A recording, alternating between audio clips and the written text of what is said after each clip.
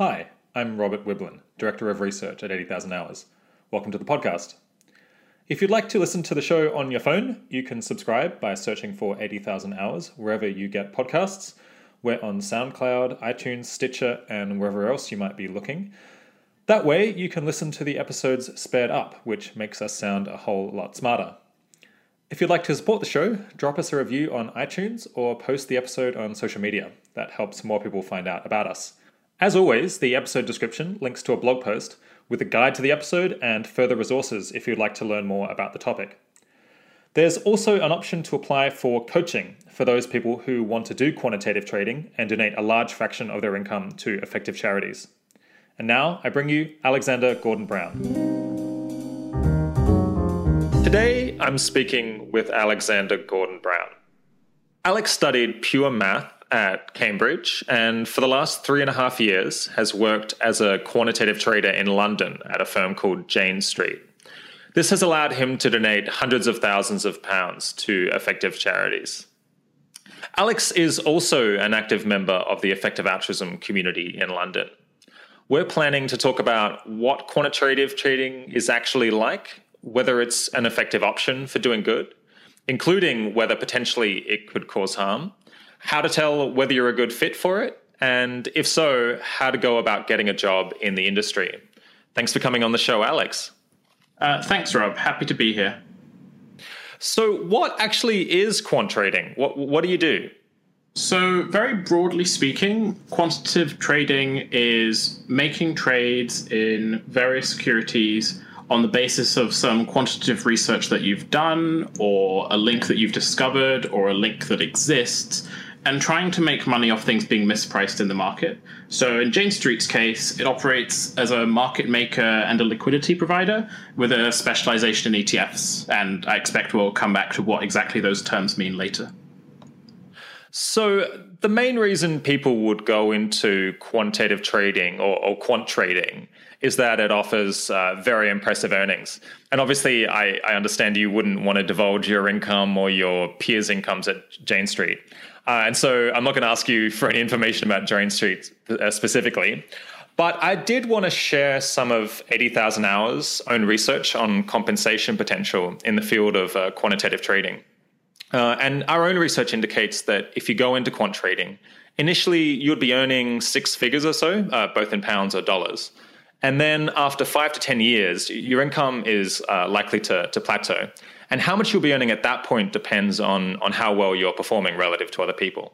And you could end up earning in the low hundreds of thousands of dollars potentially, but the top, say, 20% of people within the firm will be earning at least 7 figures and potentially tens of millions of dollars if they're particularly good staff members.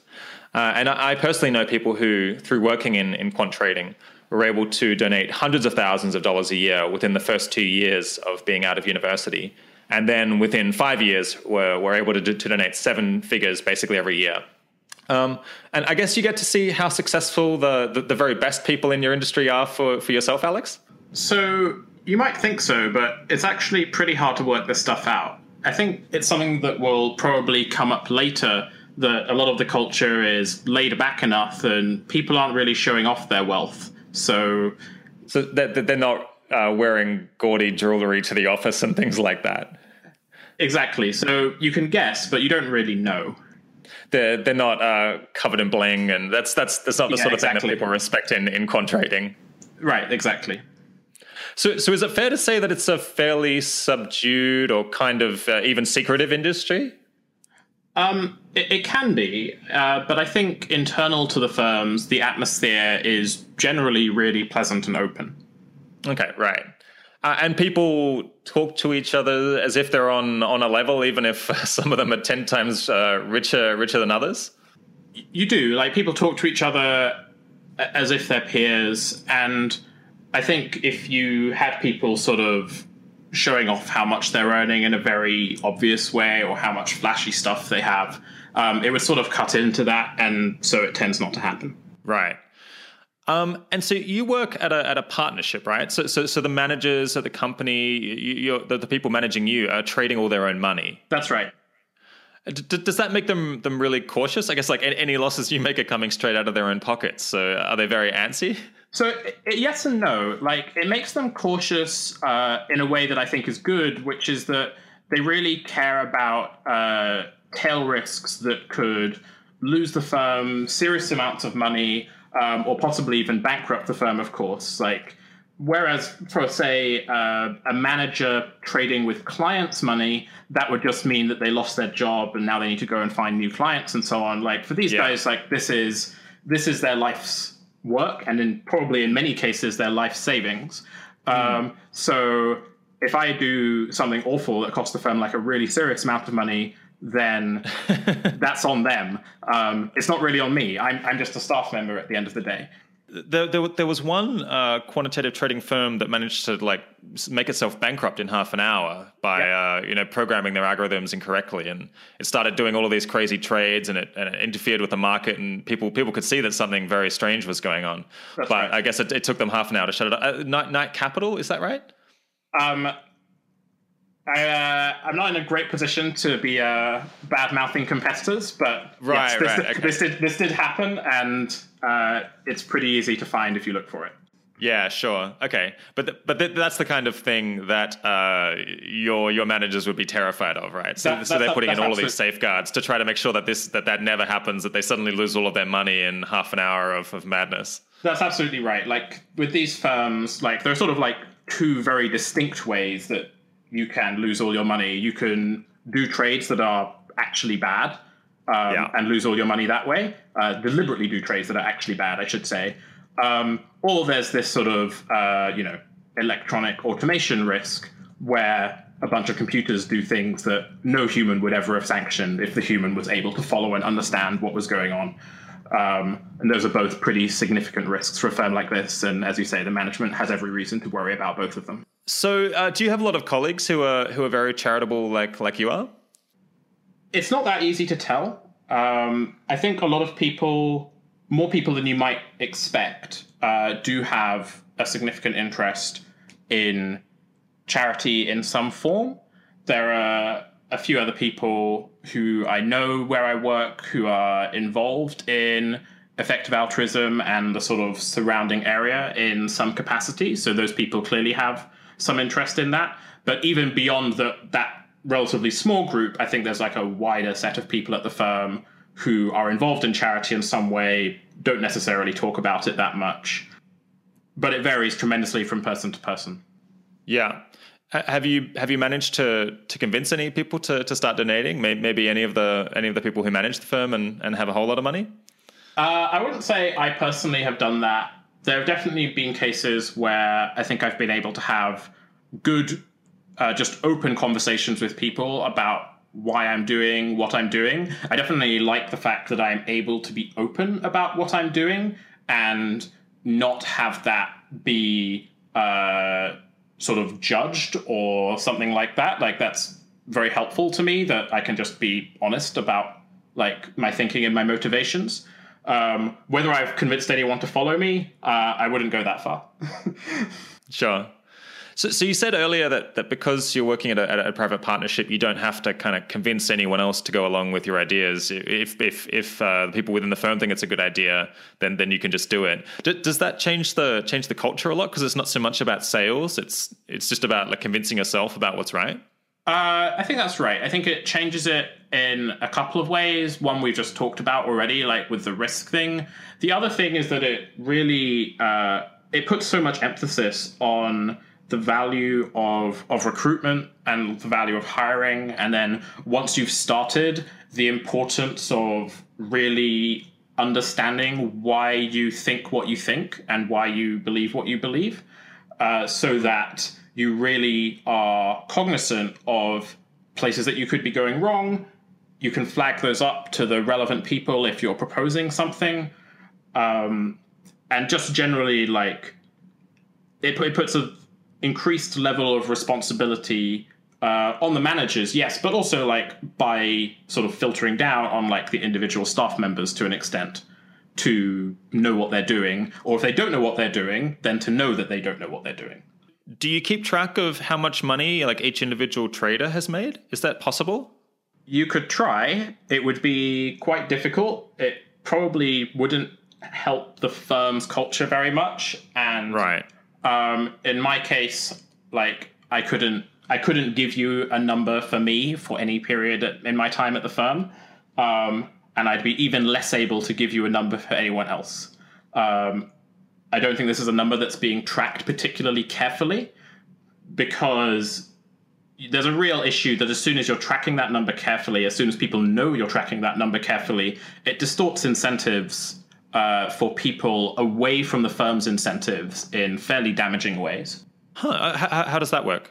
So if you're tracking people's individual individual trading profit, then now if I have a really good idea and I have a trade that I sort of came up with and have been executing for a while, I don't want to teach that to anyone else. This trade's making money. That money is like my money at the moment. And even if there's something better I could be doing or something I could move on to, and even if there's a new trader who's just started who would actually be a really good fit for this trade, I don't want to teach that person because this trade is making money. The only point at which I want to teach it to them is the point at which it's not making money anymore, or it's making a lot less. So if you actually want people to be able to share information and to treat all of their discoveries, if you like, as the firm's discoveries, then I think some level of being willing to not look too much at how much individual people are making is necessary. Now, how far you can take that varies. I think where I work has taken it to sort of the extreme case where it's just extremely difficult to get those numbers, even if you wanted to look at them.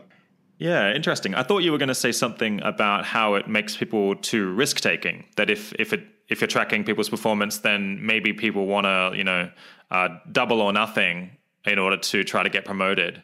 That's definitely an issue. Yeah. Yeah. And so I guess, tracking people's individual income, you wouldn't be able to, or individual earnings, you wouldn't be able to actually do it accurately. So you would end up with kind of a perverse measure of the value add that they're providing and one that they could game. That's right. Yeah, I think it's extremely difficult to come up with concrete, non-gameable measures of performance.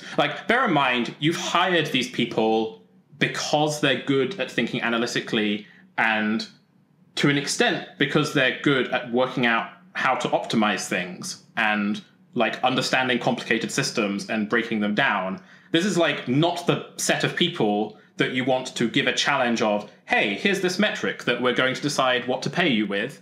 Go and work out how to game it. That is a tremendous zero-sum waste of effort from the perspective of the firm. Turning now to what it's actually like being a trader, I guess you wake up at 7 a.m. on Monday or 6 a.m. on Monday. What does your day look like?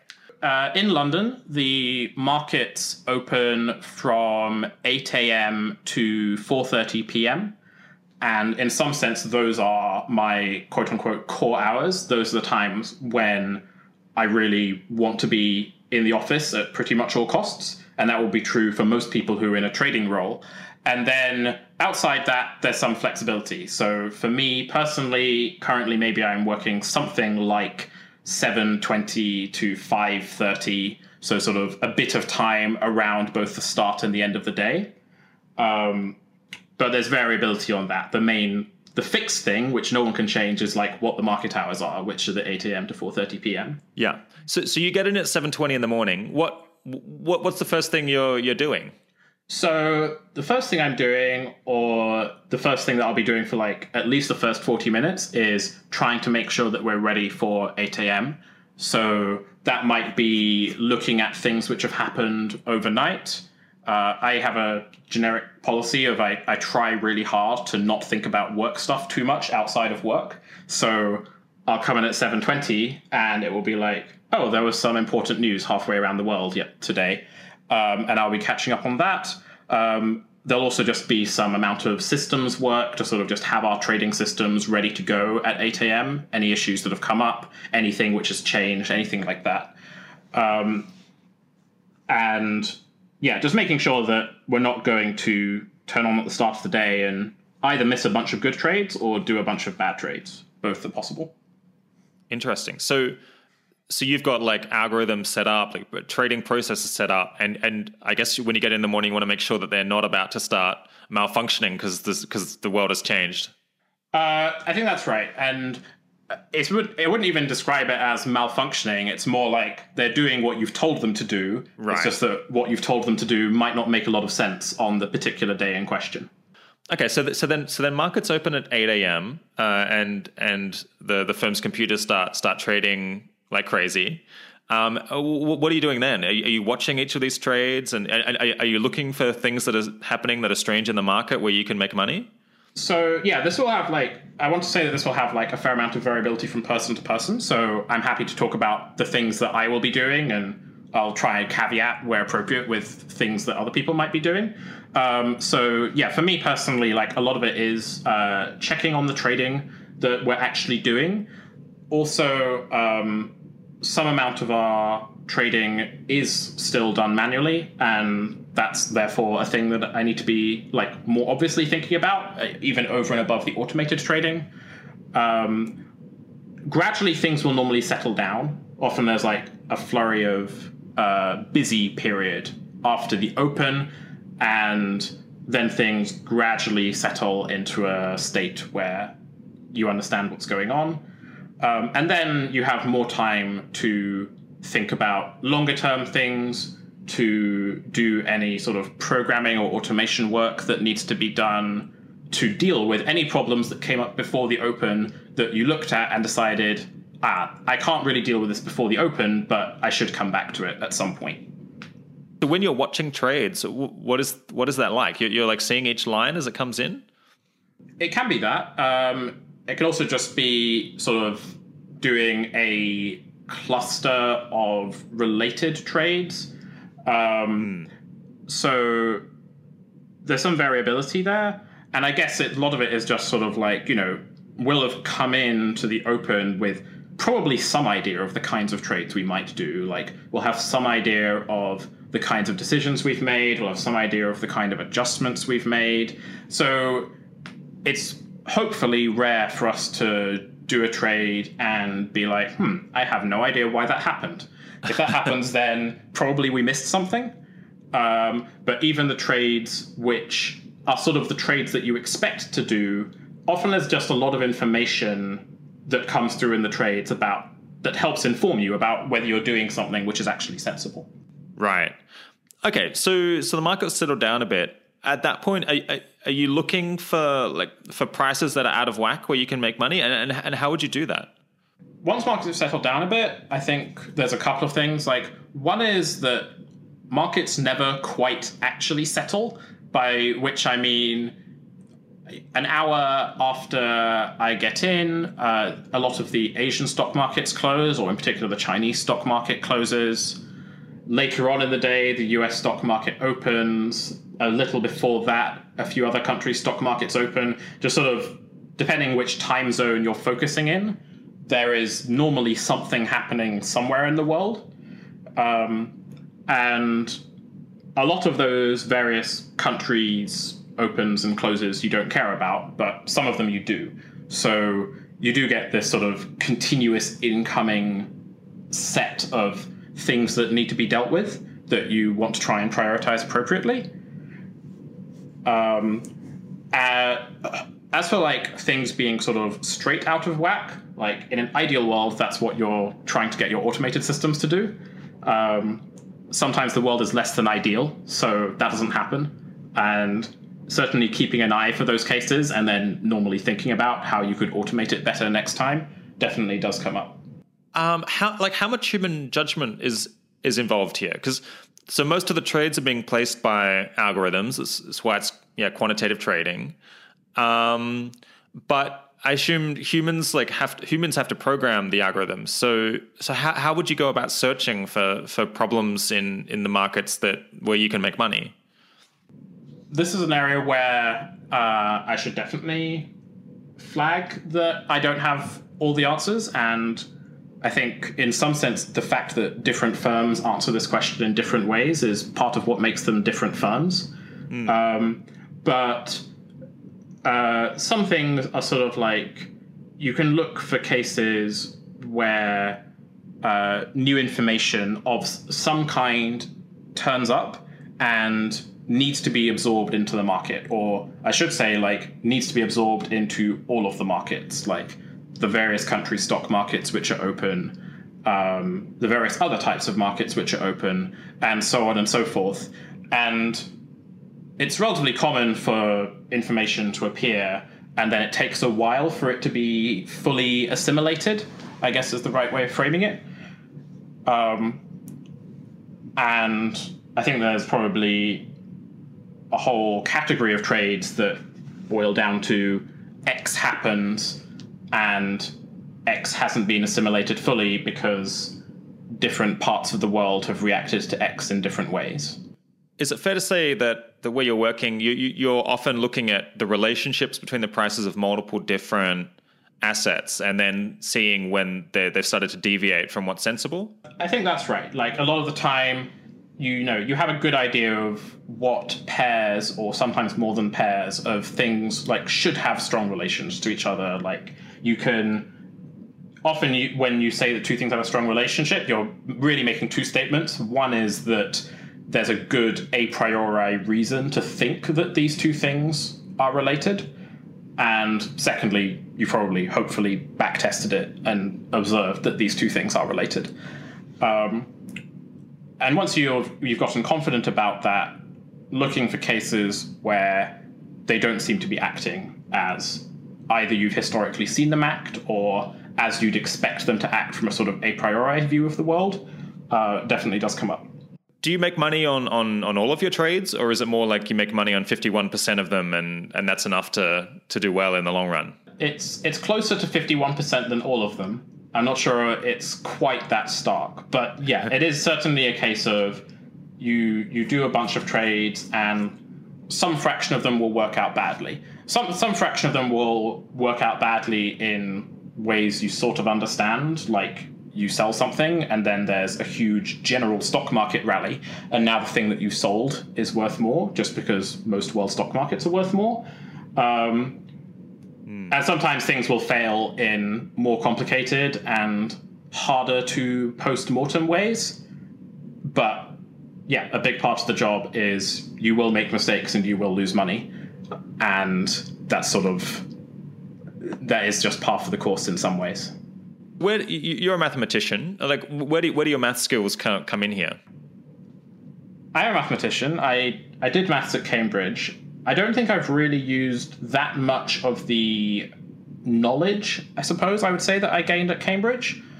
But I think what I have used extensively is the sort of mindset and the aptitudes, which to an extent I had before university, but university certainly helped train them.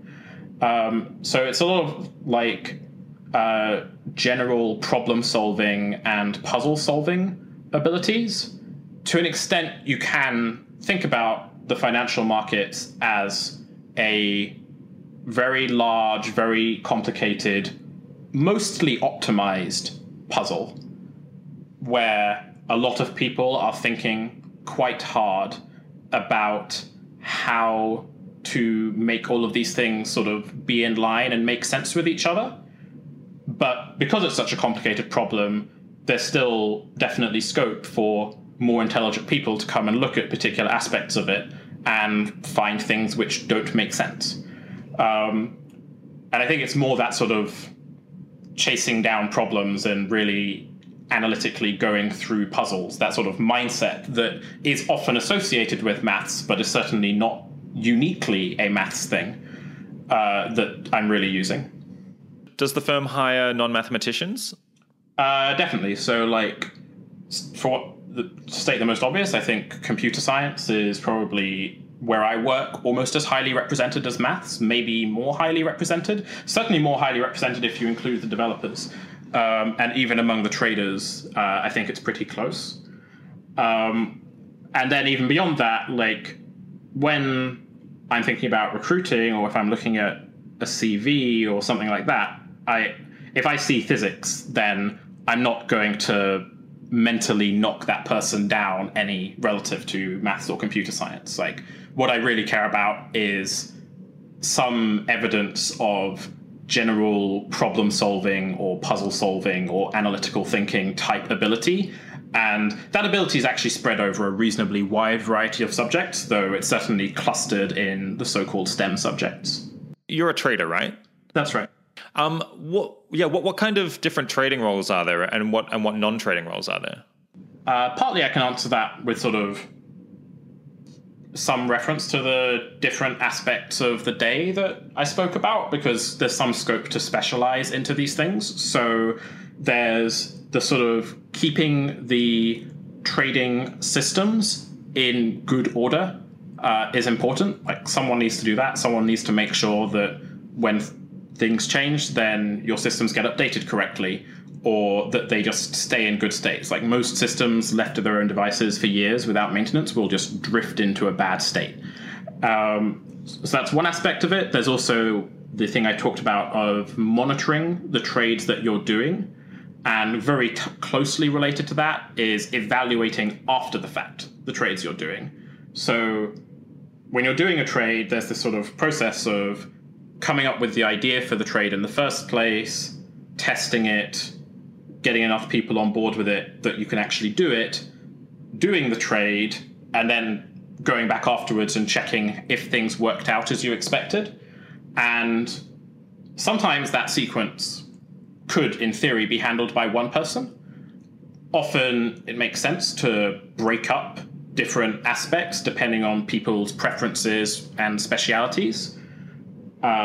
This is something that will vary tremendously from firm to firm, but if you think through it of that sort of life cycle of a trade, if you like, then hopefully it gives a better idea of the kinds of things where people are needed, where like human resources needed.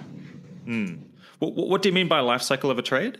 As in that sort of like coming up with a trade, proposing it, implementing it, and evaluating it.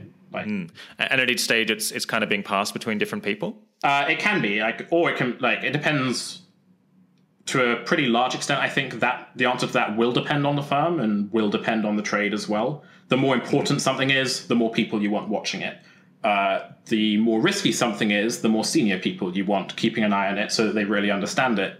The more just sort of technically challenging something is, the more it means that the particular person who came up with the idea might not actually have the knowledge or skills to make it happen. So there's a decent amount of variability here. It's pretty common for there to be one or two people who have some sort of oversight responsibility for making sure that the trade actually happens and is dealt with appropriately. And that's something I would expect to be more true across other firms. But beyond that, it's hard to say specifics because it will just vary quite a bit. So speaking of equipment maintenance, a lot of people will have heard about high frequency trading. It was in this popular nonfiction book, Flash Boys, and people were really worried about it a few years ago. Is that the kind of thing that you're doing? Do you have to stick your firm right next to the market so you can get there within the right millisecond? I think there are two angles you can take on speed in financial markets, and one is there are some kinds of trades which you can do where you can only do them if you're the absolute fastest. If you have the sort of fastest computer systems and the fastest connection and the best location and so on and so forth, because there are a bunch of other people trying to do exactly the same thing, and the person who does that trade or the person who's fastest. There's a second issue with speed, which is being fast enough that you don't do too many bad trades against the first group that I just described. So there's sort of being fast enough to actually make trades, and then there's being fast enough to defend yourself. And I guess I worry a lot more about the latter than the former. I personally don't normally feel like I am racing to do a trade, though under particular market conditions, our systems might well be racing to cancel trades. Interesting. So you have to make sure that the really fast people don't take advantage of you because you couldn't cancel a trade, quite quickly enough. Yeah, that's certainly something you want to avoid to the greatest extent possible. That's called sniping, right? I haven't come across that term. Okay. Yeah. Yeah, I think I saw that, and some people are concerned that the really fast traders are actually discouraging groups like you from working in the market because they chip away at the money that you're making by like taking advantage of you like really quickly before you can withdraw trades that are obviously now mistaken. But I don't think the effect is that large. Yeah, that's my gut immediate reaction to what you said as well. Like, I understand the argument that you're making in theory, and I can envisage a market where that theoretically could be a big problem, but it doesn't feel like a big problem to me sitting here right now. So do you enjoy the work? Yeah, very much. And I did actually want to say, I think in respect to something you said earlier about the main reason to go down this path is due to the exceptionally high earnings. I think that's probably true from us with my sort of effective altruist hat on. But with my personal hat on, I was already quite likely to do this job before I heard about effective altruism and before I had much interest in the high earnings, because I do actually enjoy what I'm doing and I enjoy the culture of the firm a lot. What's to like about it? So a couple of things. Like, firstly, I mentioned that it's drawing on my sort of problem-solving, puzzle-solving abilities. Speaking personally, using those abilities to solve problems is something I actually do for leisure quite a lot of the time. I play chess, I play Magic the Gathering. I personally don't play poker, but a lot of people who are in this kind of work enjoy playing poker. And there are aspects to trading which have commonalities with each of those games. And really what it's drawing on is, like, I find it fun to work through difficult problems. A lot of other people don't find that fun, and that's fine. But I've always found it fun to work through difficult problems. It's something I've routinely done in my spare time. It's part of why I studied maths in the first place. And to the extent that firms like Jane Street hire mathematicians, I think that's a lot of what is being selected on is people who just like solving problems for fun. Because you do this job... Right, so... You're working along... Sorry, go on. No, you go. I was going to say, like, you do this job, you're working relatively long hours, like, not long hours by the standards of finance, it must be said, but long hours by the standards of the general population. It can be relatively stressful work. Losing is frustrating, and you will make mistakes and lose if you do this job. If you don't enjoy the work when it's going well, if you don't enjoy the cases that you do get right, then I think you will be not long-lived for this sort of work because it will just burn you out really quickly. If I was considering going into this job, I don't think that I quite have the intellectual chops for it. But if I was, how would I be able to tell if I enjoy it? I suppose, do I enjoy playing chess and card games and things like that? Is there anything else? So I think those kinds of games can be a good litmus test for just sort of whether you like solving puzzles. I do know some people who don't really like playing those games because it just all feels kind of trivial and boring and inconsequential, but they like trading because it feels real and there are actually stakes attached. Some of those people like playing poker, for instance, and don't like playing other forms of competitive games. That makes sense. So there's definitely that group, but broadly speaking, I think that's a good kind of attitude to think about. The other one I would mention is a real willingness to communicate and work in teams. A lot of if I think back to my friends from university, and even if I think back to myself to an extent at that age, though I think I've changed since, a lot of people with those kinds of attitudes do tend to have a sort of like reserved, somewhat introverted type about them, where they are most happy when they get to go into a room on their own and just work on a problem quietly for hours at a time. And that's actually a really important skill to have if you, say, go into research or if you go into academia. But if you go into trading, then while that ability to just calmly work through something is important, it's equally important, if not more so, that you can actually communicate your ideas to other people afterwards and that you can sort of have an active conversation and be actively updating with the thoughts and ideas of the people around you. Speaking of the culture, a lot of people think of all of finance as having this kind of very macho culture, like something out of American Psycho, Wolf of Wall Street. But your work is absolutely nothing like that, right?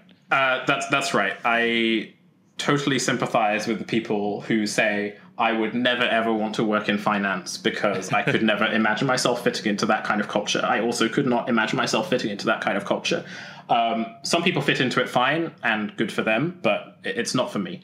So in terms of culture, I guess the type to draw on is we've talked already about, the firm is hiring a bunch of mathematicians, computer scientists, physicists, other STEM type subjects from top universities in most cases. So it's that type. It's that culture. People, if you are at university doing that kind of subject and you like your group of friends at university, you'll probably like the people that you meet working in quant trading because it's the same group of people. They're just a few years older, and often not that much older in many cases.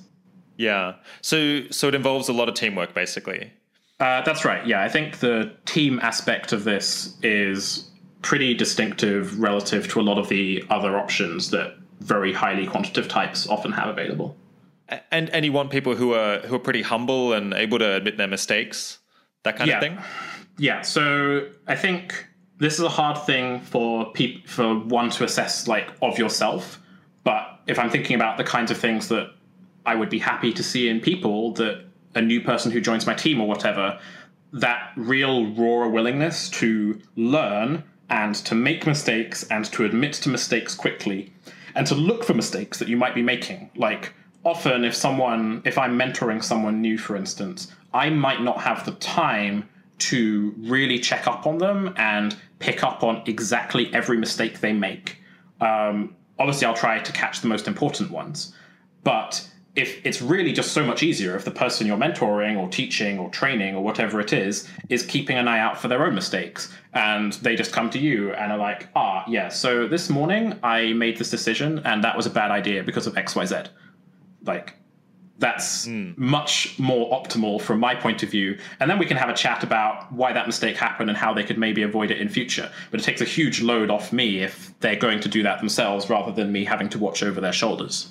So someone who's brushing mistakes under the carpet, that's going to be extremely problematic, right? Because they might do the same thing again and they're losing real money each time. That's absolutely right. And I'll also say that if you go back through the history of trading firms or traders which have lost their firms exceptionally large amounts of money, so much of it starts with someone made a mistake and they didn't want to own up to it. That's 90% of the time, I guess, to pluck a number out of thin air. It feels like that's essentially what happened. Someone made a mistake, they didn't feel able to own up to the mistake, and they doubled down or they covered it up in some way, and it became a bigger and a bigger and a bigger problem until eventually they couldn't cover it up anymore. So they swallow the fly and then swallow the frog, and yeah, exactly that. And then eventually you're down $1 billion. So I've met quite a lot of people in trading and some people in quant trading, and it does seem like people are more reasonable and maybe more rational than people in most other industries. And I've always put it down to the fact that like each time you lose, you've lost real money and it's measurable. And if your prediction was wrong, then you're getting whipped for that. And so there isn't a lot of reward for seeming overconfident, like there might be in other industries like sales or marketing. You just kind of have to be honest with yourself because otherwise you're going to end up bankrupt. Does that seem right? That sounds right to me. I should say that it will partly be a selection effect as well. Like when, from a recruiting side, when you're bringing people in, that's an ability you're looking for. So, even people who've just started at the firm, I would hope are scoring more highly on that kind of rationality. That is to say, the ability to not be too overconfident and to understand what you don't know. I'd hope those people score better than, say, your typical person from a top university, because that's part of what we're trying to select for. But it's certainly true that once you start, that feedback loop absolutely goes into overdrive even more. And I guess I feel like I'm much less overconfident than I was when I started. And I still have a way to go to get to something which is actually rational. Do you do any active training to try to calibrate people well? So when they think something is 70% likely, that it actually is 70% likely to be true? I can't think of anything super formalized. But informally, there's a lot of just getting people to actually state the kind of thing that you just stated. Because I think in a lot of places, what would happen is people would say, oh, I think this is likely to happen. Or I think this is almost certain to happen, when by almost certain they actually mean like 65%. Or maybe they mean 95%. Nobody knows because you don't put a number on it. And I guess the culture is more to like try and get people to quantify the assumptions they're making. And especially when people disagree about a set of assumptions, I think there's a much greater effort than there would be in most places to really like dig down through the numbers of various possible outcomes and understand in that way where the disagreement is coming from. So it does force you to be more comfortable with saying things like, I am 35% sure that this is going to happen. Are you always trying to quantify things like that? If someone said, it's very likely, is that regarded just as sloppy? I wouldn't say it's sloppy, and sometimes it doesn't really matter. Sometimes everyone is on the same page, and sometimes all you really care about is that this given probability is greater than 50%. At which point, if everyone agrees it's very likely, then you're not serving that much purpose in arguing further about it or trying to be more precise about it.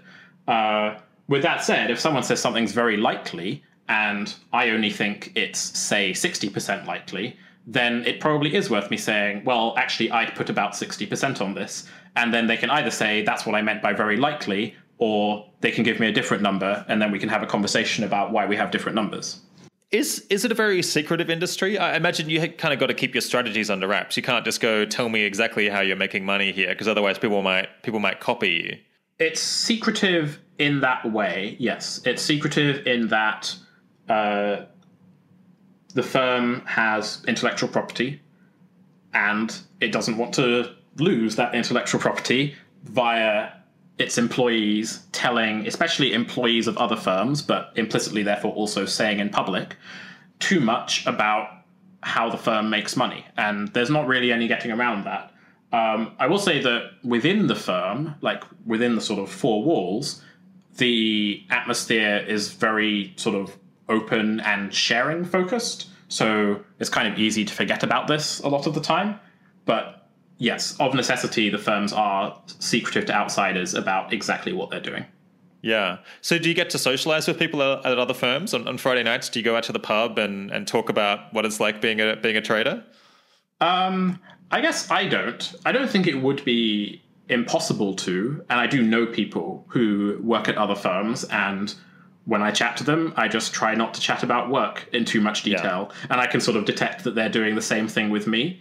And I will say that, like anyone can go to a pub and complain about how their manager blamed them for something that wasn't their fault, or how someone they're training was a complete moron today, or whatever. Like, you can have a lot of the usual rants about work without really going into details about what exactly you're doing. Yeah, it's not the CIA. Right, exactly. All right, so moving on to the impact of the work, a concern that some people have about quantitative trading that I have a bit of sympathy with is that you might be doing harm through the work itself, or that it just might not be that socially productive. So maybe you're increasing inequality in the world, or increasing the chance of another financial crisis. So setting aside your donations, do you think the work that you're doing is useful for the world or not? So yeah, I guess I pretty strongly disagree with this. I think, and I'm happy to engage with this concern more to the extent you can put more specifics on it, because I think a lot of the time, like, people make a bunch of different, not entirely focused or not entirely coherent claims, and sometimes when you put them all together, they don't make a lot of sense. But to answer the question more directly, like, I do think about the actual decisions I'm making and the likely effect of those decisions on the world. And most of what I do, I can pretty readily frame in terms of providing a service to the markets and providing that service at a marginally cheaper rate than other firms are willing to. At which point, if I wasn't doing that, then firstly, much the same things would happen. It's just that people would pay more for the service. And secondly, like, to an extent, whenever you're providing a service like that, it's sort of, to an extent, it's worth what other people are willing to pay for it, I guess, is the first point I would make. So I struggle to draw a link, I guess, from the actual things I'm doing on a day-to-day basis and some vague, distant harm, like, say, increasing inequality, which is one that you mentioned. Well, I think it's very hard for people to maybe understand what is the service that you're actually providing. Like, who are the direct beneficiaries? You go to the doctor, you get a prescription for a drug that you need. What's the service that you're providing that's useful to people and useful to the world as a whole? Right. So that's a very fair question, and I think one of the reasons this confusion comes up is because the firms, as mentioned, are of necessity secretive about their strategies. But to give an example, which is a pretty common example and certainly a relevant example for me, a lot of what my firm does goes under a sort of set of actions which go under the headline of market making. And market making, roughly speaking, is saying that you're willing to buy a particular security at some price and you're willing to sell it at a slightly higher price. So if I'm trading $50 bills with you, then I'm probably happy to buy $50 bills for a bit less than $50, and I'm probably happy to sell them to you for a bit more than $50. And I can keep doing that for a while. The reason this is useful in stock markets is because when people own shares in a company and they want to come and sell them, probably at the exact instant that they are coming to sell those shares, there will not also be a buyer coming through to buy those shares. And a lot of the service that market makers are providing is being willing to buy those shares just a little bit less than what they think they're worth, and trusting to the fact that a bit later on a buyer will come along and they'll be able to sell those shares again. It's a little bit like how a supermarket buys apples far away from a city and then moves them to the city and then sells them for more. You're kind of being like a retailer, but rather than moving goods across space, you're taking the same asset and selling it minutes later. So you're moving it across time. Yeah, that's definitely one good way of thinking about it. And there are other kinds of movements that can happen as well in financial markets, like other ways in which various things can be linked. But moving through time is probably one of the most common, one of the most relevant. And I think when you frame it that way, as I say, I find it hard to really see some of the harms that other people tend to rather vaguely describe. So market making, so I've been doing a bit of research on this, so I might have some pretty specific questions. So, sure. So market making is one of the strategies where it's pretty hard to find anyone who could be being harmed by this. And it's very easy to find a lot of people who really benefit from it. Like most other people in the market are really happy to have market makers around because it makes it so much easier for them to just always get a reasonable price for what they're trying to buy or sell, because they don't have to wait around for someone else to come and just, sell them the full amount of whatever they want to buy. That's right. Or the reverse. So most people are really happy about having market makers. But even there is a way that the market makers could do harm, and that some people have criticized market makers for their effect. And that would be if you imagine that I'm a researcher who's looking into a particular company, and I believe now that it's underpriced because I did some research that no one else has done. And then in order to profit from this, I have to go into the market and buy up some shares in this company. Okay. And the argument is that I've done all this costly research myself, and I want to provide information to the market, and I want to get rewarded for that. So sure. I go into the market and I start buying up this company. And the idea is that market makers are so good at picking up on the signals of someone who is bidding up the price because they have information that you're kind of going to drink their milkshake a bit. So you're going to take away some of the profits that they've earned, or that they should earn for this costly research that they've done, because you're going to see, this person is buying a whole bunch of this company, and so we anticipate that the price is going to go up, and you make the price go up sooner, which normally would be good. Normally you want prices to adjust as quickly as possible. But here you're taking some of the reward that this researcher might otherwise have earned. Have you heard this critique? I think I've heard variants of this critique. And I think my immediate reaction is the thing that you said right at the end of, ultimately you probably do want the price to at least end up wherever the fair price is. which, if this person has just done a ton of research, might well be the price that they think it should be at. I guess the other thing that I would say is I'm trying to think about how this trade would work if there weren't market makers. So it strikes me that if you don't have market makers and you want to go and do this trade, it feels like now you have an even greater problem of finding people who are willing to trade with you. If you can go and, you have a particular company that you've decided is undervalued, you can go and look for sellers in that company. But to the extent that sellers in that company are plentiful and abundant, the market makers should be willing to sell to you as well and buy from those sellers themselves. And they will make some margin off the difference, but the industry is so competitive and spreads are so tight that I wouldn't have thought it would be a huge end effect on the ability of that person to make money. So yeah, I guess that's my first thought, that I can definitely see why criticism can come up and can frustrate people, but if I'm really thinking about the counterfactual, then I sort of struggle to make it work. I'm not sure how this works any better in the world without market makers, or with, let's say, with fewer market makers, perhaps.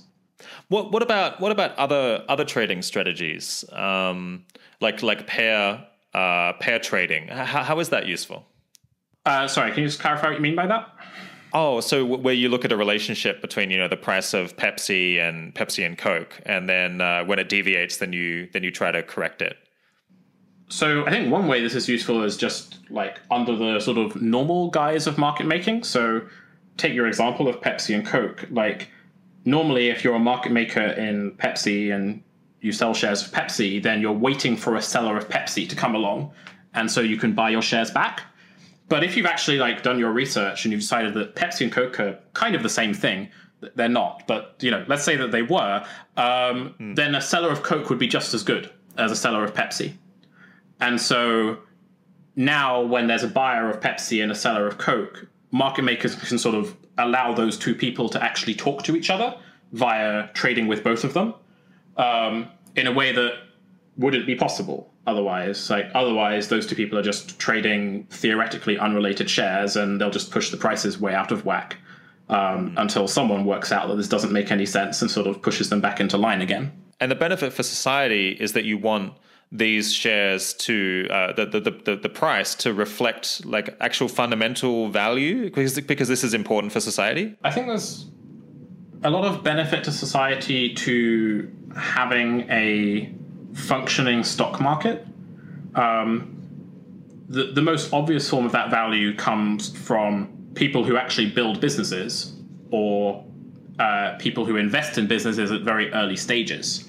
Often their big payoff is the point at which they get to sell shares to ordinary investors at reasonable prices. So I think that's a lot of value in just having a functioning stock market full stop, is the ability of people to actually realize the wealth they've built. Right. So the reason to have the share market for these quite mature companies is so that people will start companies and invest in them in the first place. Right. And I think for the mature companies, first off, I personally have a pension with my employer. That pension's going to be invested in a bunch of mostly relatively mature companies via buying shares in them in the stock market. That's not really an investment that I'm thinking about very much on a day-to-day basis. But it's certainly useful to me if, when I go and buy those shares, I don't get ripped off. And the best way for me to not get ripped off, as far as I'm concerned, is if there are a bunch of people competing to sell me those shares, and vice versa when I come to sell them a bit later. So there's this liquidity issue, right, where you want to always be able to buy or sell something at a reasonable price and in quite large amounts. It's helpful for other investors, and so that's good in as much as they're doing useful work, and we want to make it easy for them. But it's also, I guess, useful for ordinary people who are just saving for their pension, because they want to buy a wide range of stocks and then sell them a bit to maintain, to have a wide portfolio. That's right, and when you're doing that, you don't know anything, right? When you're saving for your pension, like when I'm saving for my pension, the shares I buy, the companies that I effectively buy shares in, I have no knowledge whatsoever about those companies. I have no background sense whatsoever of what they're actually worth. The only reason I'm willing to trust this investment of what will, over the course of my life, hopefully become tens or even hundreds of thousands of pounds to these companies that I have no idea what they're worth, is because I trust that the market roughly knows what they're worth. And I trust that when I buy these shares, I'm not getting totally ripped off.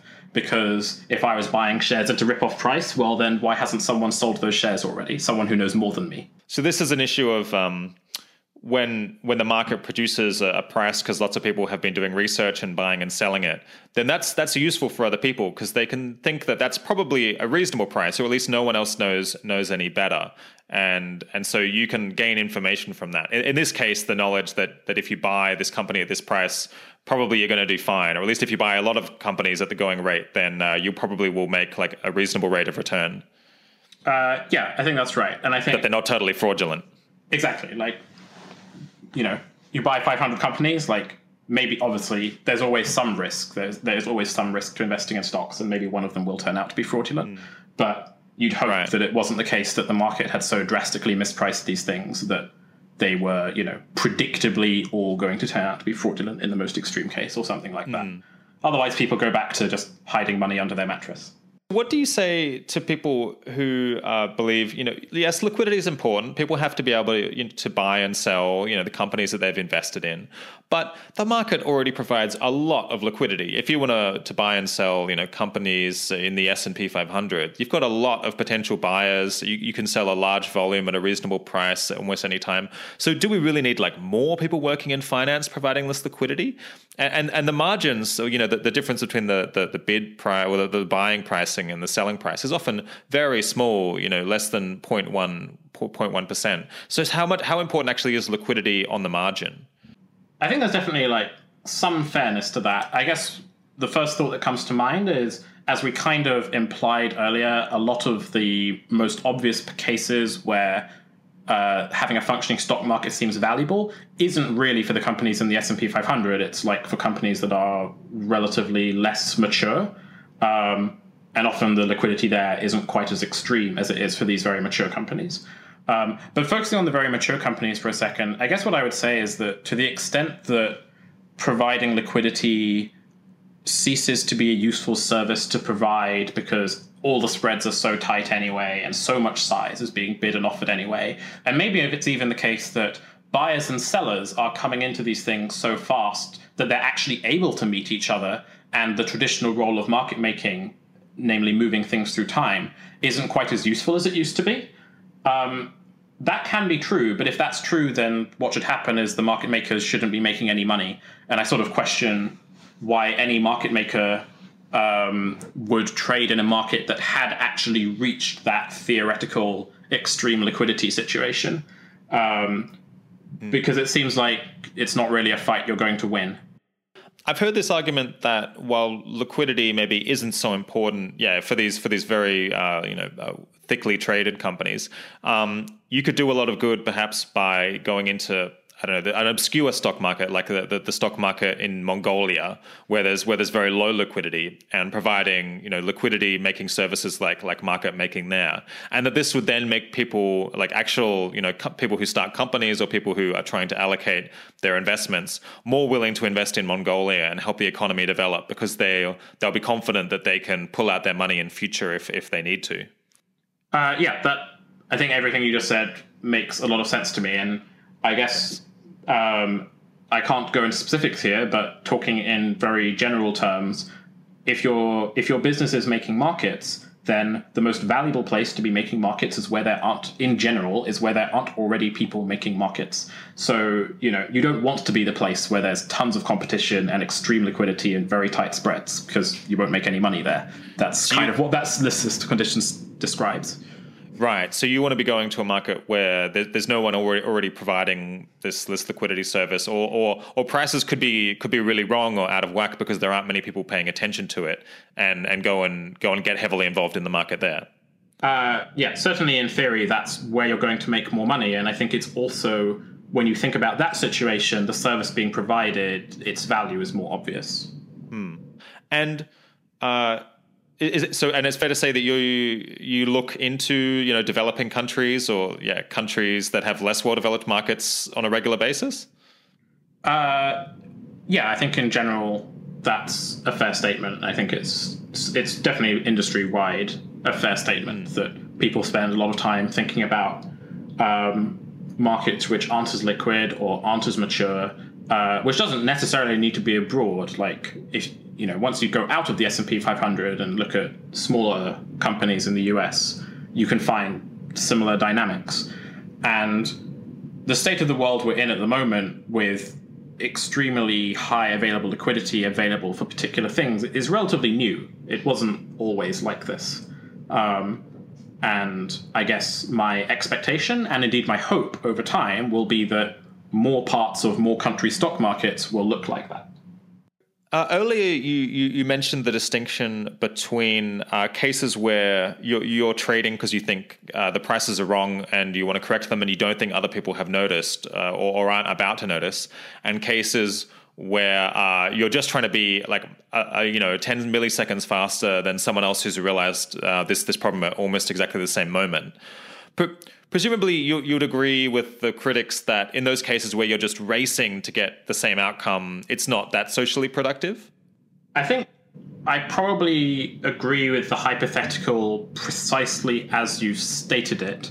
And I wonder how often the hypothetical is actually that clear-cut in the real world.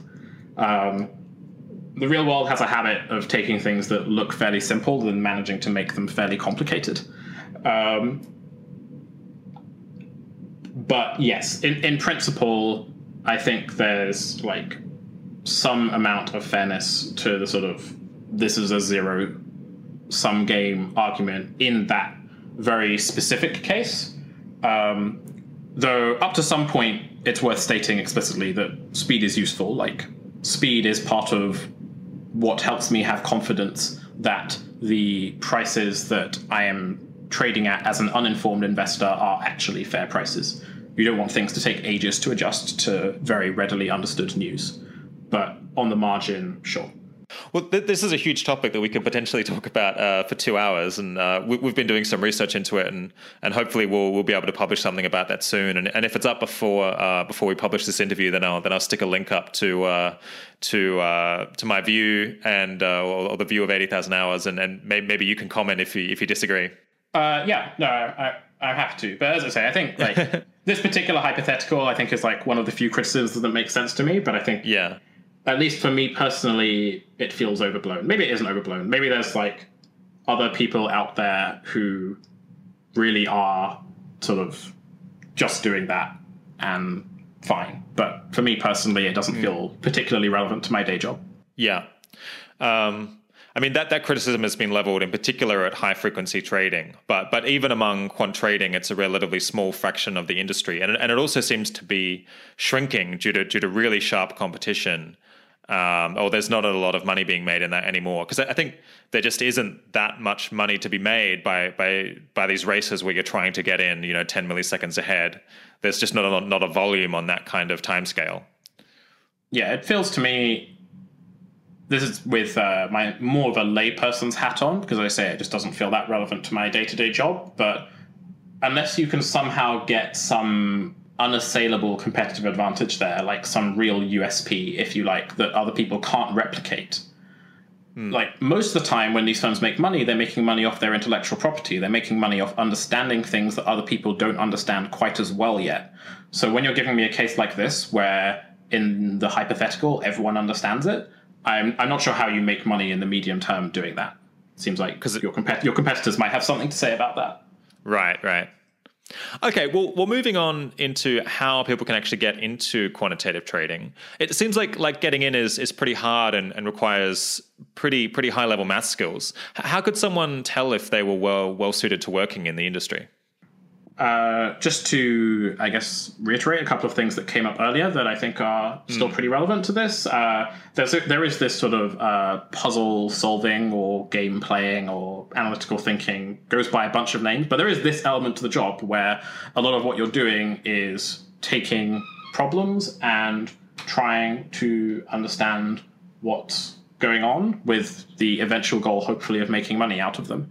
Apart from that, and then the other thing that came up earlier is the willingness to work and communicate well as a team, because really, like, no matter how smart you are, no matter how capable you are of working things out for yourself, if you aren't able to absorb the best insights of the people around you, then very quickly you'll be overtaken by people who are.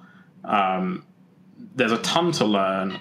I guess, I've been in this job for 3.5 years now, and I still feel like I'm learning a huge amount on a daily basis.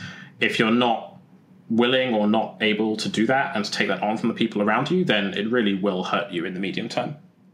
If you did well in a maths degree or a CS degree or something like that, how well did you have to do relative to your peers? Are we talking about the top 1% of graduates, or the top 10%, or the top 0.1% who have a reasonable shot at getting in? That's a difficult question. So why do I feel like that's a difficult question? I guess my immediate reaction is that that's a difficult question because this is definitely a thing to select on, but it's not the only thing to select on. So I'm reluctant to say something like, I'm reluctant to define a specific cutoff, because realistically there will be people above the cutoff who are very bad fits, and there'll be people below the cutoff who are very good fits. But if I take a step back and think about it harder, I think I can say things like, if I look at who actually is working at these places and who gets into these places, it is people, in the main, it is people who are doing STEM-type subjects at top universities. That's sort of the group. And then within that group, there will be some bias towards people who not just were at a top university, but sort of did extremely well at that university. But that bias doesn't feel as strong to me. I think you will find people who were sort of middle of their group at a top university, if you like. Hard to say what percentile that is on the overall spectrum of graduates. And just do fine. Like, no one really cares about how well you did at university once you start. You were fortunate enough to go to Cambridge. That's right. What's the range of universities that are considered? I know some other areas of finance have a reputation for only hiring from a handful of universities.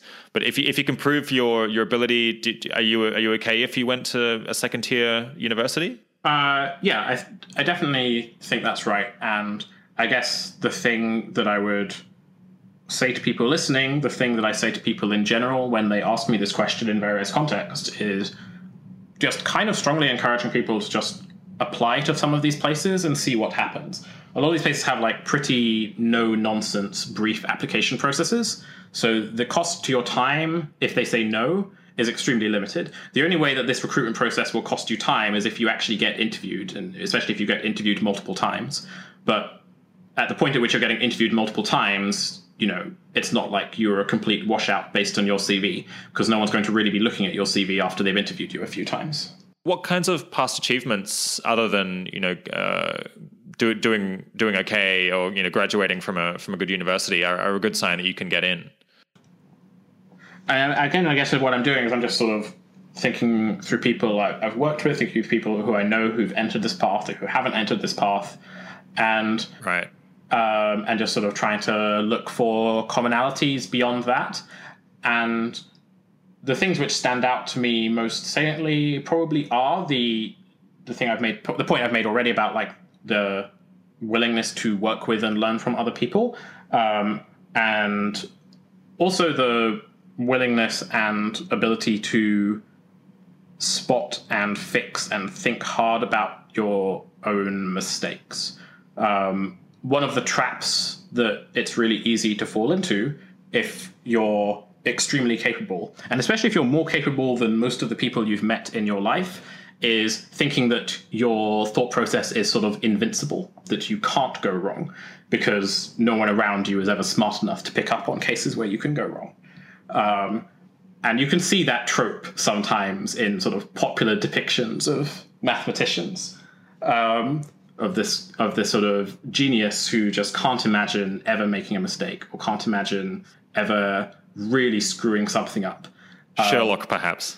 Yeah. I was thinking Sheldon from The Big Bang Theory, but Yeah. Sherlock probably also works. That type can have a problem. That type can have a problem if they don't learn quickly that they are extremely invincible. So what fraction of people who apply actually get a job? There's a sort of...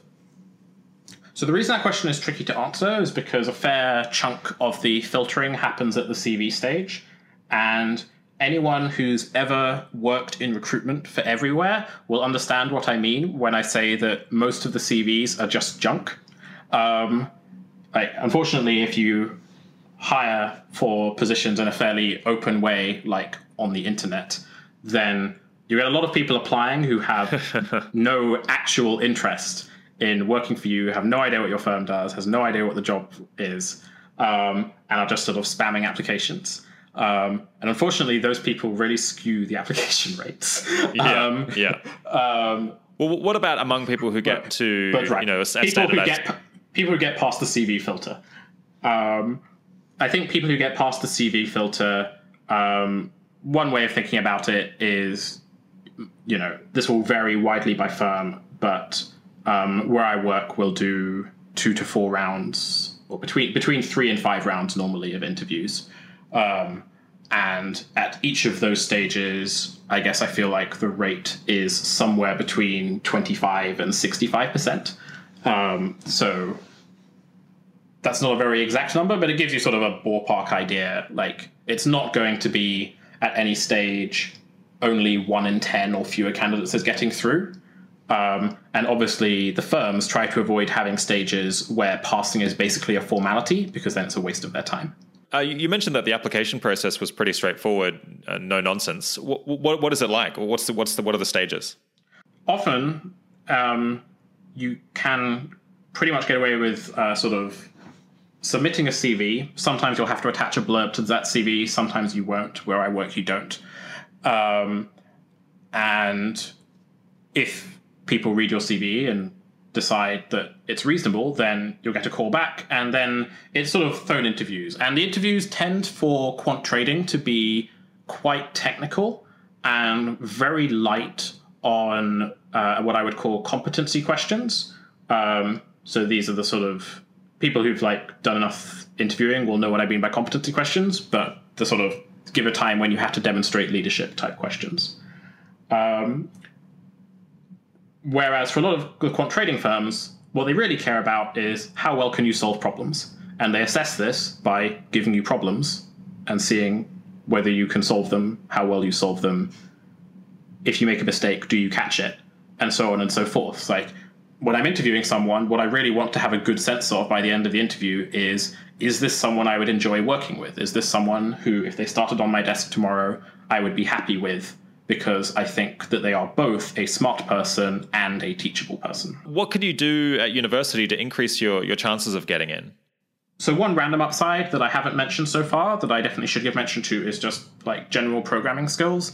I think learning programming in some capacity will probably both increase your desirability for the job, and will also give you an idea of whether you like the work, which might actually be more important in some ways. Like, a lot of the types of problems and mini challenges that come up in programming are sufficiently similar to the kinds of things that come up in trading that it does work as an indicator.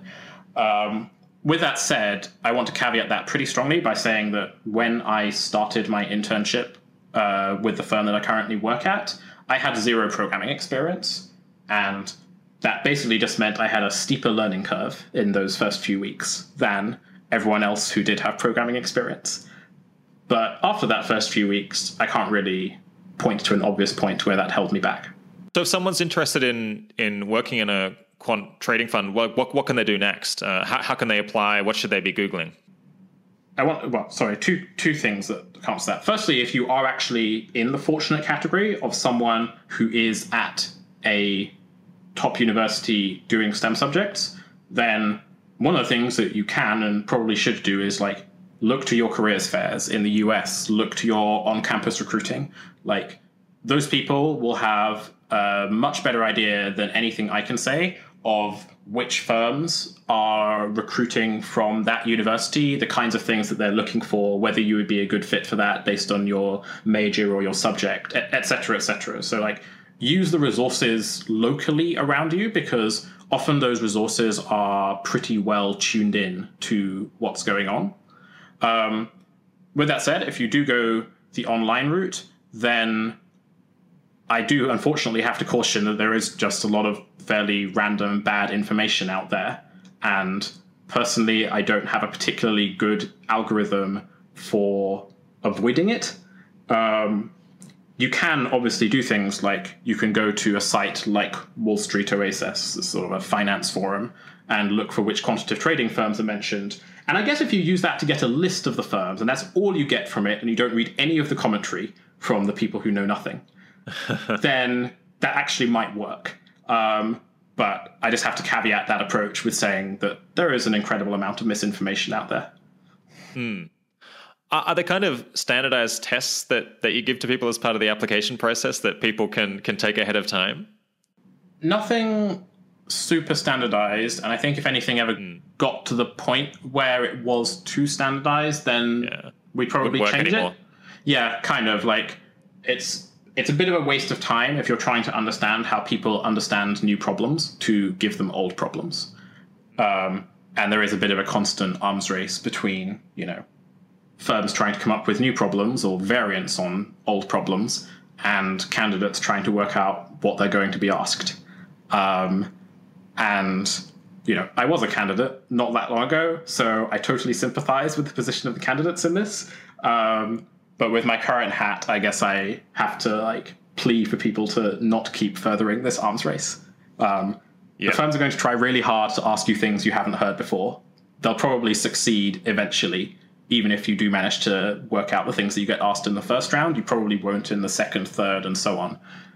Because as you progress through the rounds, you'll both be asked more in-depth questions, which don't have simple answers that you can just learn. And secondly, fewer people have done those questions, so the information is less likely to be Googleable. Yeah. I wasn't thinking only how do people get an edge, but also can they test whether they're actually good at answering these questions, and if they're not, maybe they don't need to apply. Gotcha. Yeah, sorry, I see what you mean. I think from that point of view, there's some groups, questions that would normally go by the title of sort of brain teaser or things like that, can be good indicators. They certainly can be pretty representative of the kinds of things that you're going to be asked. I would say that if you're doing a STEM subject, then enough of your degree is about doing these types of questions that this is not something I would worry about too much. I think this kind of thinking becomes much more relevant if you're not doing a STEM subject, if you're applying from, say, philosophy or something like that, where maybe you've trained very well in analytical thinking, but you haven't thought about probability for ages. And then I think it definitely can be useful to go and brush up on your basic probability that you probably did way back when you were 16 or 18 or whatever, because the questions may assume that knowledge.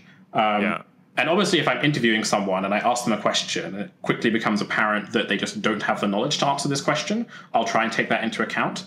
But with that said, it is just easier when they do have that knowledge. So that brushing up on sort of basic probability, basic stats, nothing high level, but the kinds of things that people often study between the age of about 15 and 18, definitely can be useful, especially if you haven't touched that stuff for ages because you aren't doing a mathematical subject as your degree. Yeah, I've heard that it's useful to be, if you're the kind of person who can, calculate what are the odds of getting between a 2 and a 4, and then a 6, and then a 1 or a 2 on 3 different dice rolls. If you're the kind of person who can just intuitively answer that, then that's a pretty good sign. Or who can give the probability of different kinds of card draws just off the top of their head, or figure it out on the spot. Is that right? I think there's something to that. I think that kind of ability will definitely help you, especially at the early stages of the phone interviews. I don't know how strongly I feel like it correlates with the actual end thing you care about, which is getting a job offer and doing well at the job.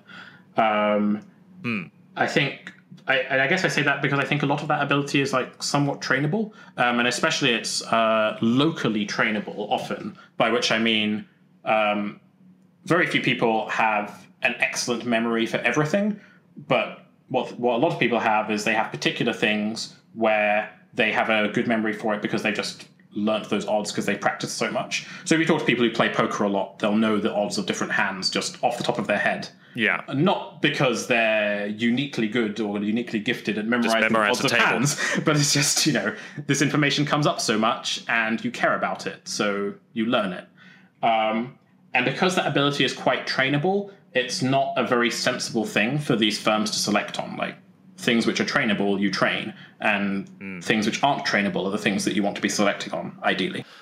Thinking about alternative options for a minute, most people with math skills are, in demand in other potentially lucrative or really high impact areas. So, they're needed to solve all kinds of problems in academia or in business or in government, allocating grants well, that kind of thing. And AI safety research is another example that I just discussed with Dario Amodei at OpenAI in a recent episode. So if you're in this camp, how do you know that working in quant finance is the right high impact option out of all of the options that you have? So I guess I would say a couple of things, just reflecting on my own personal experience, especially. One thing that immediately comes to mind for me is that while I might have the raw math skills for all the areas that you mentioned, I don't think I necessarily have the other sort of types of skills or personality requirements, almost I would describe them as, for each of those areas. So if I contrast trading to research, I think the ability in research to really go into the tank on your own and focus on a difficult problem, preferably without other people interrupting you for a long period, is extremely valuable, extremely important. It's I think it's a large part of what will make a good researcher is someone who is willing and able to do that. And personally, that's not something I've ever been very good at. I kind of like having distractions every now and again, and I'm aware that they eat into my productivity, but I still kind of just fail to focus if I don't have things breaking up my day a lot. Unfortunately, trading gives you that for free. If you do trading, then there are going to be a lot of distractions. There's going to be a lot of stuff going on. And I think there are other similar comments for the various cross comparisons you can do. I think it's pretty common for someone to have the math skills to do all of these areas. I think it's relatively more rare for someone to have the other aspects of personal fit for all of these areas. They might have enough personal fit for 2 or more areas, and then obviously you still have to make a decision, which will end up being a very personal decision in lots of cases. One thing I do want to say, because I just see, or I feel like I see this mistake being made over and over again, is I feel like sometimes people take a bit of a straw model of earning to give, where you make a lot of money and then you give half of it to, say, give well-recommended charities. And then they contrast this with working in some area that they think is much higher impact than the donation target that they've just described. It might be AI safety, it might be politics, it might be working on global governance. And then they're like, oh, well, isn't working on this area just clearly much more important? But the thing that's doing the work there isn't the working versus donating. It's the fact that you've decided that this area is much more important. And in those cases, money is flexible. If you think that there is something out there which is much more important than people in extreme poverty, then you can donate to that. If you think, as I do, that developing talent pipelines for a lot of these areas is very important, then you can donate to organizations like 80,000 Hours, which are developing those talent pipelines, and so on and so forth. Money is quite flexible, and I think sometimes people forget that. So if you think, changing policy is really important, then you can give to a think tank or give to a political campaign. Right. And ultimately, when you're giving money to a lot of these places, what you're doing is you're enabling other people to working on the problem by paying their salaries. And you should really think hard when you're making the choice between taking a job where you could pay 6 people to work on this problem or working on the problem yourself. It sounded like the reason you chose to go into quant trading was because you felt like it was a much better personal fit. It was kind of your comparative advantage because you didn't feel like you were such a good fit for academia or politics. That certainly, I think, was true for me, like, especially with academia, which, I had a lot of friends who went into academia. I went down a path doing pure maths at Cambridge, which does probably most naturally in some ways lead to doing a PhD. And then I sort of diverted off it to do trading. And the reason I did that was because as I got further and further into the degree and more of the work I was doing was more sort of research dissertation type work and less go and work through these problems type work, I just noticed I was enjoying it less and less. And I was also doing worse and worse relative to my peers. So it didn't make any sense to me personally to keep going down this path, which was already like flashing pretty clear signals that it probably wasn't a great fit for me. And then as I was, at the same time as I was coming to that conclusion, I did the internship at Jane Street and just noticed that I fit in really well there. So for me, this decision became quite easy. Right. So you thought academia wasn't such a good fit, but what other jobs did you consider taking personally? Personally, I considered doing Teach First. This is very similar to Teach for America, if anyone listening from the US. So you go and work as a teacher for some fixed period, 2 years is typical, and then you have the option to either continue in that path or do something else. It's like reasonably strong CV credentials. I also considered going into the civil service via the fast stream route. Both of those were much more sort of generalist options. They were options that I came up with when I wasn't sure what I wanted to do after university, but was constrained by the fact that I had to do something, and I didn't think it should be academia. So I was trying to come up with things that would, in a way, sort of allow me to stall for time, while I actually built up some experience of the working world and got a better idea of what I wanted to do. And I think I could have done one of those options and been happy with it. And it just so happened that the summer before I graduated, I interned at the firm I currently work at and was very happy there. And that removed the need to sort of stall, if you like, on these options, which are good training, good CV credentials, good at helping you work out what you're good at, but less useful if you already know what you want to do. There's this issue of, your comparative advantage or the comparative advantage of the person who's considering working in quant trading. But there's also this issue of whether they think that the problems that are most pressing in the world can really be solved by spending more money or having access to more money. So to give the example of AI safety research, it seems like there's a lot of people out there who are willing to fund that research if there are qualified people to do it. So it might be an example of a problem that, to use our terminology, it's talent constrained rather than funding constrained. And so if you were particularly concerned about that, well, one, that's a reason perhaps not to donate to it because, if you think that it's saturated with funding, but also it's potentially a reason not to earn to give if that's the area that you would want to be supporting the most. Do you agree with that? I think that is the strongest, or close to the strongest version of the argument that I can come up with for avoiding earning to give entirely. Because I think the argument you just made is obviously not specific to quant trading. It's like a very general argument about earning to give. But I have to just be honest and say that, I'm just pretty skeptical in general of the concept of talent versus funding constrained. Okay. There is a lot of ability to turn these things into each other with a delay, and sometimes that delay is really important. I think especially if you think that AI safety is not just a big problem, but a really time-critical problem. Such a time-critical problem that we can't really wait for the next set of researchers to come online, then I think this argument gets stronger.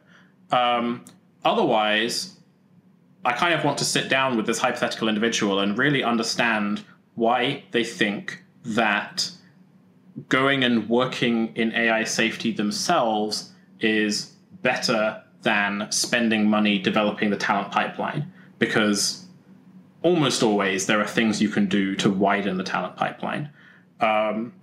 Obviously, if you personally are a particularly good personal fit for AI safety and not a great fit for trading, this question totally goes away. And there are a lot of such people, and I obviously have no issue whatsoever with those people choosing to focus on AI safety. But I guess I try to think about this on that sort of movement level, and thinking about it in terms of, there are a bunch of people who are really bad fits for trading. Like, those people should be going and doing research. And there are a bunch of people who are really bad fits for research. Those people should be going for doing trading. And if someone who's only a mediocre fit for research is still considering doing research because they feel like there's nothing that extra money can do, then I just encourage them to think hard about, actually, is there a way that money could enable more very high fit for research people to come into this field? So what sorts of things do you donate to, and how do you decide where to give? I guess I've concentrated my donations in a few buckets over the years. One of them is, broadly speaking, like charities recommended by GiveWell. So these will be charities that are in either global health or global poverty, and they're focused on people who are among the poorest people in the world and who are among the cheapest to help, and who we have a good idea of what interventions we can do that will actually make a difference to those people. That's one bucket. And then I guess I have two other buckets. One of those is on focusing on the effective altruism community itself. I think there are a lot of really good things about the community. I think I've benefited personally tremendously from being part of the community, and I do want to widen that. I want more people to receive those benefits, and I also want more people to be exposed to the kind of thinking that effective altruism offers. And incidentally, I think that kind of thing might help with the problem of there being not enough AI safety researchers. And then, so that's another thing that I've given large amounts of money to. And then the third bucket is in global poverty again, but focusing on more experimental things that GiveWell can't or won't recommend because they are too early stage, or the evidence isn't quite there yet, but they're trying to get it there, or something like that. So the main consideration for you in all of these cases is the expected impact on people's well-being, or are there other things as well? I think for the latter two, that is by far the dominant consideration. For the first one, there are a few other harder to quantify considerations around things like, for instance, worrying about an effective altruism community where all the community does is fund itself, or at least all the major donors do is like sort of recycle the funding back into the community, and it sort of becomes this like giant circular flow of money, has like a faint whiff of a scam about it. I think we're pretty far away from that, but it's not something that I would want to inadvertently like enable or encourage through my own donations. So that's definitely one part of like making sure that there's a distinct part of my bucket which helps people outside the community who I will never meet, who I have no personal interest in their welfare whatsoever, and actually like making a meaningful difference to those people's lives. There's also an aspect of a closely related aspect of what I feel most readily able to explain, defend, convince other people of. I'm generally, to someone who's never heard of effective altruism or has barely heard of effective altruism, I'm generally much happier talking about my donations to GiveWell recommended charities than I am to my donations to effective altruist organizations. Not because I think the latter are bad, but I think they require more background context to really get a handle on and see why this might be a good use of money. Whereas there is something clearer and more straightforward in some ways about the GiveWell recommendations. So yeah, I guess those are like two other things that weigh more heavily, especially on that first bucket. You mentioned earlier that you have some other colleagues who are donating a large fraction of their income, and maybe it's becoming a larger number as these ideas get spread more widely. But presumably most of your colleagues aren't donating. Has that ever discouraged you from donating yourself? Do you ever worry that you're going to lose interest in doing good because most of your colleagues are focused on making money for themselves? I do worry about it. I worry about it in a sort of abstract sense that, I'm worried about falling into the trap of thinking that, what my colleagues are doing, or in general what my peers are doing, that couldn't ever possibly ever affect me. I am my own person, I make my own decisions, etc. I think there's something of a trap to that way of thinking, and I'm wary of falling into that trap. On the other hand, it hasn't really been I don't think it's really been a problem so far. Like, at this point, I have just about enough years under my belt that I can sort of look back and see, is this happening? Like, am I donating less over time, or am I spending more over time? And the answers to those questions are no and maybe, but not really enough that it's going to significantly impact my donations. So why is that? I think this is where I'm really feeling the benefit of being part of the effective altruist community. While I spend 50 hours a day at work, and that's one part of my life, I also am married. I also have a child. I also have a lot of friends in the effective altruist community. My wife is part of the effective altruist community. It would be actually pretty hard for me to leave the community and stop donating, even if I wanted to. There are a lot of like really strong social incentives that are figuratively keeping me on the straight and narrow. I don't want to, for clarity, but as a practical matter, looking at myself with a slightly more cynical eye. People tend to copy their friends, and exactly, yeah. The firm you're working at is a partnership, but a lot of quant traders work at hedge funds or investment banks. What are the differences there? And do you think the culture might be difficult and more difficult to resist in other places? I'm wary to make too general comments about firms that I don't work at, because the industry is big and it's varied. I guess I can definitely say that I can think of places where it would be harder than it is for me. I can think of places where I wouldn't be able or wouldn't feel able to be open with my colleagues about my donations and about my motivation for doing what I'm doing, because it would be seen as weird or threatening. And when people perceive you as weird and threatening, then funnily enough, you don't get as many responsibilities, you don't get promoted as much, you don't get paid as well, and so on and so forth. So I'm very fortunate in that respect that it's just never been an issue for me. And I think the other thing that can come up is, I mentioned that outside of work, my time is my own.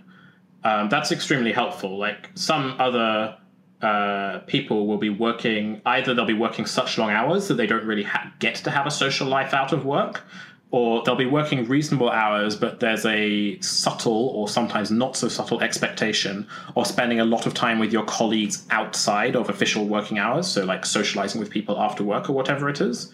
And I think when you have that kind of like total embeddedness in the culture, then it can become harder to like keep to your original plan and your original motivations.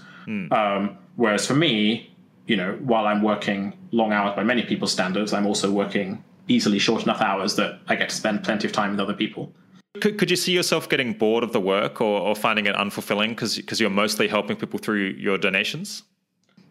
I can't really see myself getting bored, to be honest. I think at the point at which I'm getting bored, I should look down my extremely long list of things I would like to do that I haven't had time to do. This is like things in my job that I would like to do that I haven't had time to do, and I should take the most valuable things off those lists and start doing those.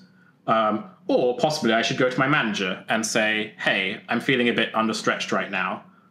What are some things from your list of things you would like to do that you haven't had time to do that you think maybe I could take a look at? Like, my continuous feeling where I work is that there's so much stuff that could be done that would be worth money to the firm, would be of value to the firm, and there just aren't enough people to do it.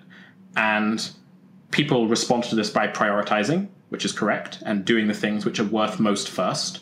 But it means it's very hard to get bored. Like, when you say I am bored in a place like that, what you're really saying is, of the like thousands, it must be across the firm, of projects that people have that they would like to do that they haven't had time to do, none of them is of interest to you, which would be an unusual statement to make unless you've really changed quite significantly since you started work. And so you don't find it unfulfilling just doing good by helping through donations?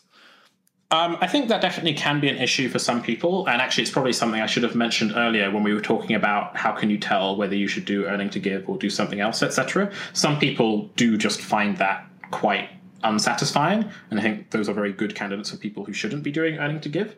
But for me personally, I don't really have a problem with it. What I'm doing at work is sufficiently close to the kinds of things I would be doing in my leisure time that I don't necessarily look for fulfillment there per se. I look for interest. I look for things that keep me engaged and my mind ticking. And I look for feedback. I look for evidence of whether I'm doing things right or wrong. But I'm pretty happy feeling fulfilled in a sort of narrow sense at work, whereby I feel fulfilled in that I know when I've done a good job, and I feel satisfied when I do something and it works and it makes money. Like, that is very satisfying, and I gain a lot from that. And then the sort of wider, fuzzier sense of moral enlightenment, I'm happy to get from my donations. So it doesn't sound like you're going to want to leave quant trading anytime soon. But if you did, what kinds of options would you have? Yeah, where do people go to? So a lot of the time, so some background to this is that a lot of these firms, including where I work, they invest a lot in recruitment. They invest a lot in training people. So they really don't want people to leave. That's like a loss of that investment, of that time and money spent. So when people do leave, it's very rarely because the firm wants them to go. It's normally because they're dissatisfied in some way. And so when people leave, they tend to go to things which will hopefully fix the thing that they're dissatisfied with, whatever it is. So when that happens, what do people do? So there have been cases I can think of where colleagues have left to return to academia. Like, they've decided they do actually prefer the research environment after all. I can think of cases where people have left to go to other finance firms to do essentially similar things. But sometimes they will be doing a job that's nominally similar, but maybe they're not as tied to market hours, which can be helpful if, say, you have a family and working those long hours doesn't really fit you anymore. And then the other very big group worth mentioning is programming. Like, you will pick up a lot of just applied programming experience in the course of doing many of these jobs. And so if you do end up wanting to convert into doing a startup or even just working at a sort of big name tech company, that's quite likely to be something that you're able to do, maybe with a boot camp, maybe with some retraining, maybe not. Maybe you'll just have developed those skills sufficiently already. Are there people who leave who, I guess, retire young or go into nonprofits for, to feel good for the feel good factor about their work? I can think of a couple of examples of that. And I think I will be able to think of more just as the years go on and my colleagues get older. The difficult thing with those people is that it's hard to identify them after the fact, right? Presumably there were some people at my firm who did that and left before I started, or maybe they left a bit after I started, but I didn't really know them yet. So I don't really keep track of them. And my cohort, all the people immediately around me, I haven't been there for long enough for people to be really doing that. But some people will definitely do that. They will, at some point, decide that they've made enough money and now they can either focus on nonprofit work or they can just take a job which is more fulfilling or more laid back or whatever it is and not really worry about how much they're getting paid. So how is the industry doing as a whole? Do you worry about stiff competition reducing the amount of money you're making in the future? I guess, I worry about it. I worry about it on a high level in the sense that I try and keep an eye on things that might make this a bad idea for me over the long run. But if the question is, do I think that this is a likely possibility or a sort of a meaningful reason to not go into the industry, then no, I don't worry about it in that sense. And one of the ways I think about this is that, like, the people running these firms, the people running my firm and running other firms in the industry, have a lot more information and a lot more vested interest in understanding that landscape than I do as a staff member. Like, it's much more relevant in some ways for the partners and the owners of the firms. And they're hiring. They're hiring strongly in many cases, which is about as clear a signal as they're able to send that they still think that for the foreseeable future, they are going to need more people and more hands on deck rather than less. At the point at which competition is eating into industry profits, or is about to eat into industry profits so much that there'll be a sort of pulling back, I guess I don't expect to see the same level of like hiring focus as I see right now. Well, I guess you've probably got to get to bed. Thanks so much for your time. We've been talking for almost 2 hours, and we've covered a huge amount of stuff. Is there anything you would like to tell people who, having listened to all of this, are interested in working in quant trading? I don't think there's anything new I want to add. I think the thing that I mentioned, and I would just emphasize, is if you listen to all of this and you're like, maybe it's for me, maybe it's not, I'm not sure, then I really encourage people to apply. It's like, it is hard for this to work out badly for you because it's such a low investment of your time if you get rejected. Well, awesome. Hopefully we can talk again in a couple of years and see how your career is going and how the industry has changed. Yeah, thanks very much. Cool. Bye. Bye.